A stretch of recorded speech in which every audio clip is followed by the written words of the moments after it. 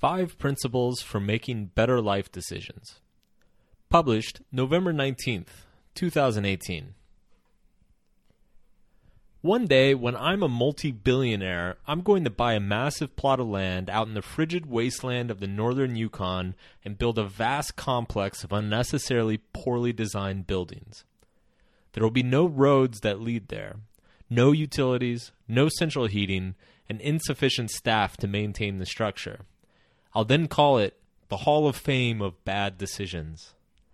It will be perfect, because not only will the hall itself be a bad decision, but anyone who ever attempts to visit it will clearly be making a bad decision as well. Inside the hall, we will have exhibits for all of the worst decisions ever made. There'd be one for that time when Kodak, despite owning 90% of the market share of the camera industry and inventing the digital camera, decided not to sell them and went bankrupt as a result. There will be another for the time when Decca Records passed on signing the Beatles because they thought, quote, guitar bands are on the way out. There will be a whole wing for stupid military leaders who tried to invade Russia. And we'll have a special Tiger Woods wing where we'll rotate in and out celebrities who wreck their own careers by doing something exceedingly dumb. It'll be great. And I guess while people are there, we'll trot out a speaker or two and give seminars on how to not make such awful choices. They'll offer some principles on how to make better life decisions. Maybe that seminar would go something like this. 1. Understand values and biases. All tough decisions are essentially about weighing value. There's financial value, emotional value, social value, intellectual value, and so on. You have to consider all of them, weighing them appropriately. And not just in the short term, but in the long term as well. It's this weighing of values that's incredibly difficult, largely because we struggle to see things clearly. As a general rule, we are all heavily biased towards the short-term rewards and towards emotional value. We are biased towards our pre-existing beliefs and protecting our reputation. And we're also bad at seeing long-term rewards clearly because it's difficult to look past our immediate fears and anxieties. Our emotions color everything we see. Our default decision-making also makes it incredibly painful emotionally to give up on something that we've worked on for a long time, or to consider that we may have been wrong for years. The fact is, we've all been wrong for years. We're all wrong about our value estimates, and until we're honest about how wrong we were in the past, we won't ever learn to make better judgments moving into the future. Our default decision-making also encourages us to avoid short-term failures, even if that means missing out on long-term successes. No, the sweet spot in decision-making is to find the short-term failures that enable the long-term successes to happen in the first place, because this is what most people are bad at. And because most people are bad at it, this is where the most opportunity lies. 2. Lose on purpose. Sometimes. Ever hear those stories of wildly successful entrepreneurs and how they had like 23 failed businesses before they made it big? The lesson we're all supposed to take from this is that persistence and hard work is the key to extraordinary success. And sure, whatever. Usually we can't help but look at them and think how lucky they got. I mean, Amazon, who knew? What we don't consider is that out of those dozens of failed, half-baked business ideas were all wagers with limited downside and extremely high upside. That is, if they lose, they only lose a little. But if they win a lot. Let's say I give you a pair of dice, and I told you that if you roll double ones, I'll give you $10,000. But each roll costs $100. How many times would you roll? Well, if you're not bad at math, you would know that you should spend all the money you have rolling those damn dice. Most people look at each decision as a single roll of the dice. They don't think about the fact that life is a never-ending sequence of dice rolls. And a strategy that loses a lot per roll can actually make you a big winner in the long run. Yes, you will lose the dice game way more than you win, but when you do win, your winnings will far outstrip your losses, making it a worthwhile wager. You can apply the same risky behavior in your life to achieve optimal long-term results. You can propose moonshot ideas at work, knowing that 90% of them will get shot down. but also that if one of them gets accepted, it will be a huge boost for your career. You can expose your kids to difficult subjects at an early age, knowing that most likely they won't take to it, but if they do, it will give them a huge advantage throughout their life. You can be excessively bold in your dating life, stating exactly who and what you want, knowing the vast majority of people will not be compatible. You can buy a bunch of difficult books, expecting that most of them will not be useful or comprehensible to you, but also that, occasionally, one will completely change your life. You can say yes to every invitation, knowing that most events and people will be kind of dull, and you'll go home early, but that occasionally you'll meet someone really important or interesting. When you think purely in terms of the immediate result, you cut yourself off from the biggest potential gains in life. And the reason most of us do this is because of our pesky emotions. Our emotions are short-term biased. They are obsessed with the present moment, and this prevents good decision-making. 3. Treat your emotions like you'd treat a dog. Here's one thing I've noticed over the years. Shitty dogs almost always have shitty owners. The dog's level of discipline is reflected in the owner's emotional maturity and self-discipline. It's very rare to see a dog that's wrecking the house, eating all the toilet paper, and pooping all over the couch, and the owner has their own shit together. This is because our connections with dogs are purely emotional. And if we suck at dealing with our own emotions, then we'll suck at dealing with our dogs.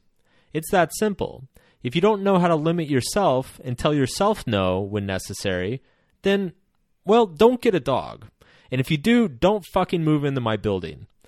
Our emotions are important, but they're also kind of dumb.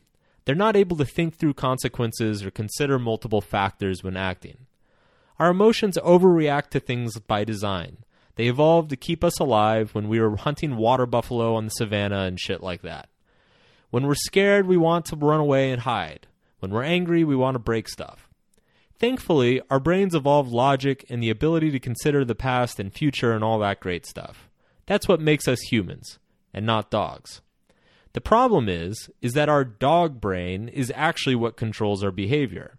You can intellectually know that eating ice cream for breakfast is a bad idea, but if your dog brain wants fucking ice cream for breakfast, then that's ultimately where your body is going to go. It's only by training your dog brain with your people brain. No, bad mark. Ice cream for breakfast is bad. Go do something else that feels good and is healthy, that your dog brain gradually learns. Do that enough, and you have a well-behaved dog brain. Emotions are great for giving you that oomph of passion and spirit, the same way a dog is great for running and fetching stuff, and being a great friend, and barking when someone weird is hanging out by your bedroom window. But the dog is limited. It needs context and direction to behave well and function, and that's your job as a dog owner. Similarly, your dog owner brain must train the dog brain to sit down and shut up when necessary. You must give yourself context and direction. You must train yourself to adopt the correct habits and make better decisions. Reward and punish yourself. Love your dog brain, i.e. love yourself. Accept your dog brain, i.e. accept your emotions, but also discipline them. And every once in a while, indulge yourself. Because that's a good boy. Yeah, who's a good boy? Yeah, you're a good boy. Yes, you're a good boy. Number 4, optimize your life for the fewest regrets. Regret is sometimes called a rational emotion by psychologists, and not really because regret itself makes us more rational, at least not directly, but rather the way we predict regret is often done in a rational-looking way. In making decisions, we'll often consider the options available to us. Imagine our future selves after choosing one of these options, and then try to feel how much regret we would experience in the simulated future state. When we run this simulation again, choosing a different option, and compare that simulated state of regret and non-regret to the others. This ability is both A, fucking amazing when you think about it, and B, incredibly useful as long as we use the most accurate and complete information available to us, by using all the ideas that we're covering here, of course. Most of us are afraid of failing or screwing something up, but we rarely ask, would I regret that failure? If the answer is no, then that is absolutely a risk you should pursue. Similarly, a lot of us love envisioning massive success, but if we ask, would I regret never having that success? Usually that we find that the answer is no. Only when it's yes should we probably make the sacrifices to achieve it. Sometimes the right decision becomes crystal clear when put into these terms. Legend has it that Jeff Bezos left his cushy, high-paying job to start Amazon because it was so obvious to him that he'd regret it if he got old and didn't at least try this whole internet thing. Staying at his job, on the other hand, carried a lot of future regret that was apparently quite palpable for Bezos. I personally know a lot of people, myself included, who ultimately made big life decisions largely based on the path of least regret. These decisions are almost always described as the best decisions they've ever made. Go figure. Instead of basing your decisions around success or failure or happiness and pain, base them around regret avoidance. Our regrets are usually the best measurement of what is actually valuable to us in the long run. Number 5, write shit down. The best way to help you sort out all your emotional drivel from actual decision making is to write things down. Writing things down is simple but powerful to clarify everything that's swirling around in your head. I get emails from readers all the time with long screeds about issues in their lives, only to have them say at the end that they don't need a reply because writing it all out was so cathartic and revealing for them. The act of writing forces you to organize and make concrete all the emotional turbulence swirling around in your brain. Vague feelings become structured and measured. Your self-contradictions are laid bare. Rereading what you write reveals your own logic, or lack thereof, and it often reveals new perspectives you hadn't considered before. And when it comes to mulling over a decision, there are a few specific things you can write about to help you if you're having difficulties. What are the costs and benefits? First, take some time and do the good old-fashioned cost-benefit analysis for your decision. But don't just do the old-fashioned pros and cons list, add a couple more columns. Separate your pros into both long-term and short-term. Add a column for regrets associated with each decision. And note if there is any long-shot potential for success. What is your motivation behind the decision, and what is that value that you want to cultivate in yourself? All decisions we make, big or small, are motivated in some way by our intentions. Sometimes this is very straightforward. Last night, I was motivated by hunger to eat something, and there was a burrito in front of me, so I shoveled it into my face hole. Sometimes it's not so straightforward, though. Problems arise when our intentions, A, aren't very clear to us, and or B, conflict with our core values. For example, are you buying that car because you would genuinely benefit from owning it, or because you're trying to impress the people around you? Or are you filing for full custody of your kids because you think it's truly in their best interest? Are you trying to get revenge on your ex after finding out that they're dating someone new? Are you trying to start a business because you enjoy the challenges and ups and downs of making your own way? Or are you jealous of your friends that have successful businesses and feel like you don't quite measure up? If you identify some ulterior motives when weighing a decision, stop and ask yourself if your intentions align with who you want to be. And if you're asking yourself, well, shit, I've never thought about who I want to be, what should I do? Then I think you should take out a fresh piece of paper and start writing that down. For instance, here's my horrible decisions Hall of Fame table. Benefits include, it's funny, oh boy, Canada, and get to research celebrities with hookers. The downsides are, it's expensive, it's a lot of work, it's really, really far away, and this joke's only funny for so long. The long-term consequences are, it's an illiquid asset. Seriously, when am I ever going to travel to this thing? And for the rest of my life, I'll be the dumb Hall of Fame guy. So potential regrets include tons of lost time, money, etc. And if I don't do it, well, yeah, there's not really any regrets. And what value does it represent in myself? Well, I have to ask, do I really want to dedicate a huge portion of my life and legacy to being a clever smartass? Probably not. So there you have it. No horrible decision Hall of Fame. Why? Well, because it's a horrible decision. Do you know who you really are? That sounds quite philosophical and cheesy, but it turns out that we're all actually pretty bad at knowing who we are, what we want, and what will make us happy.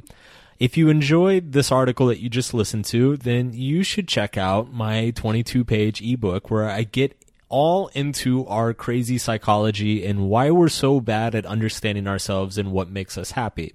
So to check it out, you can go to markmanson.net/self-knowledge. It's you just put in your email. I send the PDF. There's no spam, no bullshit. Doesn't cost anything. It's just a way to get more cool content to you if you want to learn more.